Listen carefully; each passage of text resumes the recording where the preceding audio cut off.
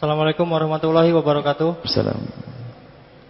Buya yang saya hormati, saya mau nanya Buya tentang masalah dunia pacaran. Apa? Dunia pacaran. Mohon maaf Buya, kalau secara akal saya paham benar kalau misalnya pacaran itu haram. Akan tetapi hati saya tuh kadang-kadang masih terpengaruh sama yang dunia pacaran tuh. Karena memang dunia kampus itu saya tuh sudah terbiasa melihat yang laki-laki sama perempuan itu boncengan itu sering banget. Bahkan hampir semua teman-teman saya itu pacaran gitu. Dan saya minta saran dari Buya, bagaimana sih agar kita itu tidak terpengaruh oleh dunia pacaran. Dan mohon maaf Buya, saya ingin minta diceritakan oleh Buya hukuman tentang bagi para pezina di akhirat. Mungkin itu aja. Terima kasih. Assalamualaikum warahmatullahi wabarakatuh.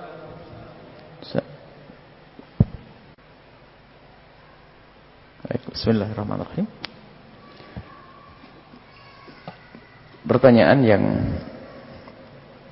yang baik sekali, yang bagus sekali, dan itu adalah pengakuan yang sesungguhnya, bukan pengakuan dari penanya.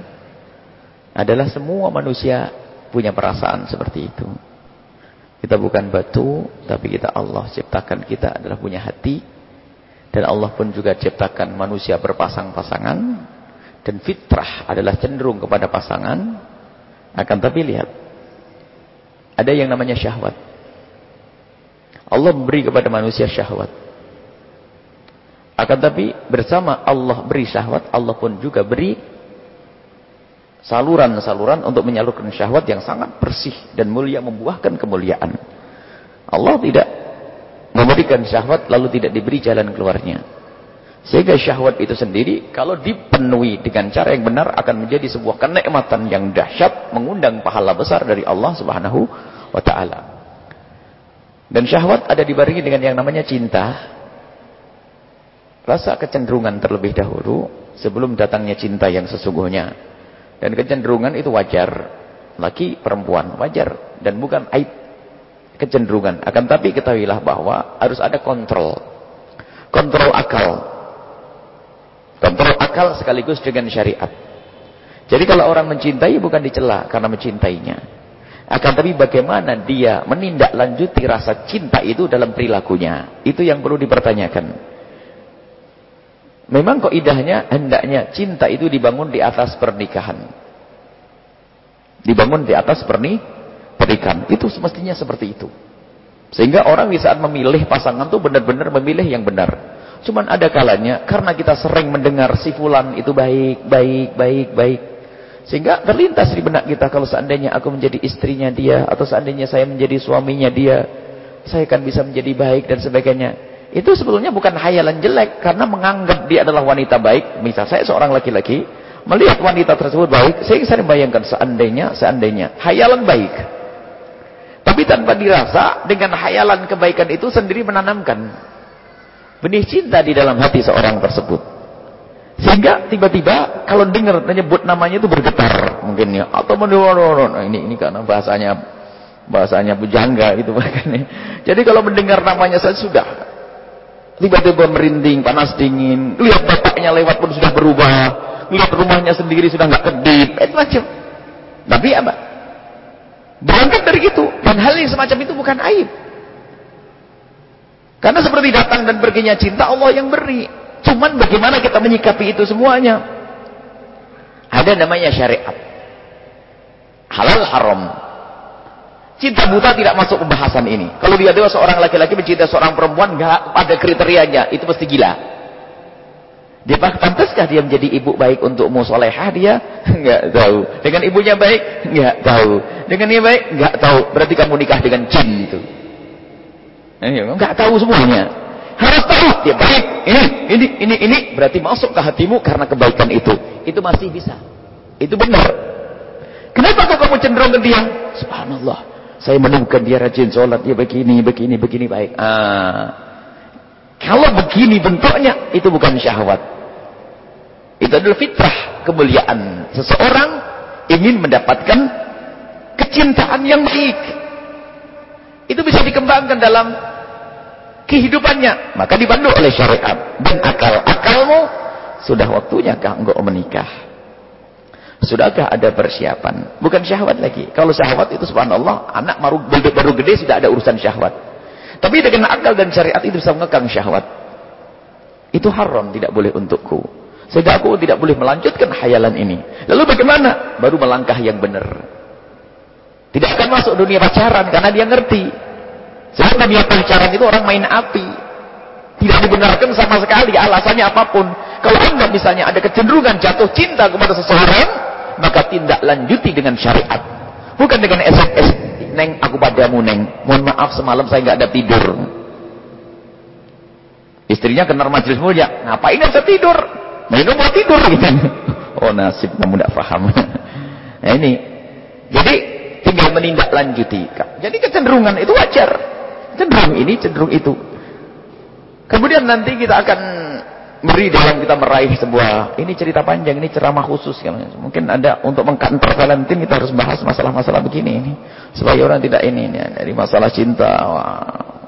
Ada manusia itu kalau jatuh cinta karena fisiknya itu ada seperti binatang, hanya pengen urusan dunia seks saja. Kalau jatuh cinta karena akalnya itu seperti cari pegawai saja, istrinya jadi pegawai. Nah, tapi kita akan menikah dengan orang yang di situ ada rohnya yang sambung kepada Allah. Ini ada pembahasan panjang. Kemudian sebab rasa cinta itu adalah memang rasa di dalam hati. Tidak bisa diterjemahkan, lidah pun hanya bisa berucap, tapi diterjemahkan dengan perilaku. Nah, makanya yang kita cintai harus ada objek. Yang kita cintai ini harus benar. Nah, kalau tidak benar perlu dikontrol akalnya. Pasti hawa nafsu. Ada seorang perempuan ditanya, Neng, pantaskah setelah kita ceritai panjang lebar? Karena dia sudah terlanjur gandung sama seorang laki-laki. Sampai bapak ibunya kepusingan. Kepusingan. Kok bisa mau anak saya, Buya? Kok bisa mau? Saya ajak bicara tentang laki-laki yang baik. Sadar dengan akalnya. Laki-laki yang baik, yang begini. Enak kalau kamu punya suami seperti ini. Dia manduk-manduk. Akhirnya, saya jujur, Buya mau tanya. Orang yang kau cintai itu kira-kira pantas tidak menjadi suami yang baik? Layak tidak untuk menjadi suami yang baik untukmu? Dia pejam mata secara sambil berkata, geleng. Tidak, tahu kan? Sadar. Cuman karena syahwat, karena gara-gara pacaran tuh sering dirayu, karena biasa janji-janji dan seterusnya. Dia bisa geleng kepala. Di saat dia geleng kepala, ibunya senangnya luar biasa karena anaknya sudah sadar kalau laki-laki itu tidak pantas. Setelah geleng kepala masih ngomong, Buya, tapi kan Allah Maha Kuasa bisa merubah setiap orang kan. Ini sudah ngomong saya setengah jam, ujung-ujungnya ngomong begitu. Itulah orang sudah pacaran itu sudah buta matanya. Tapi kalau orang cerdas tidak.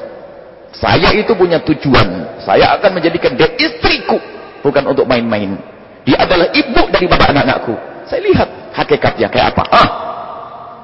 Dia baik, soleh dan sebagainya. Saya punya kecenderungan. Saya terus jalur. Saya jalur yang benar. Nah ini boleh, cenderungan bukan saya. Ngomong, Buya saya pengen nikah dengan dia. Kita usahain. Kemudian di dalam meraih tujuan itu ada 3 kemungkinan. Kalau kita mengharap sesuatu ada 3. Yang satu sesuatu yang mungkin untuk dijangkau, kejarlah dia. Yang satu adalah mungkin dijangkau, bayar yang mahal. Kita cari yang tidak. Yang ketiga adalah mustahil. Jangan perjuangan sesuatu yang mustahil. Saya jatuh cinta dengan anaknya raja. Saya melihat di foto sepintas. Anggap saja anaknya Raja Brunei. Saya jatuh cinta. Mabuk setiap hari mikir anaknya Raja Brunei. Ini kan enggak. Jadi begitulah ada aturan. Maka itu akal berperan di sini. Akal berperan.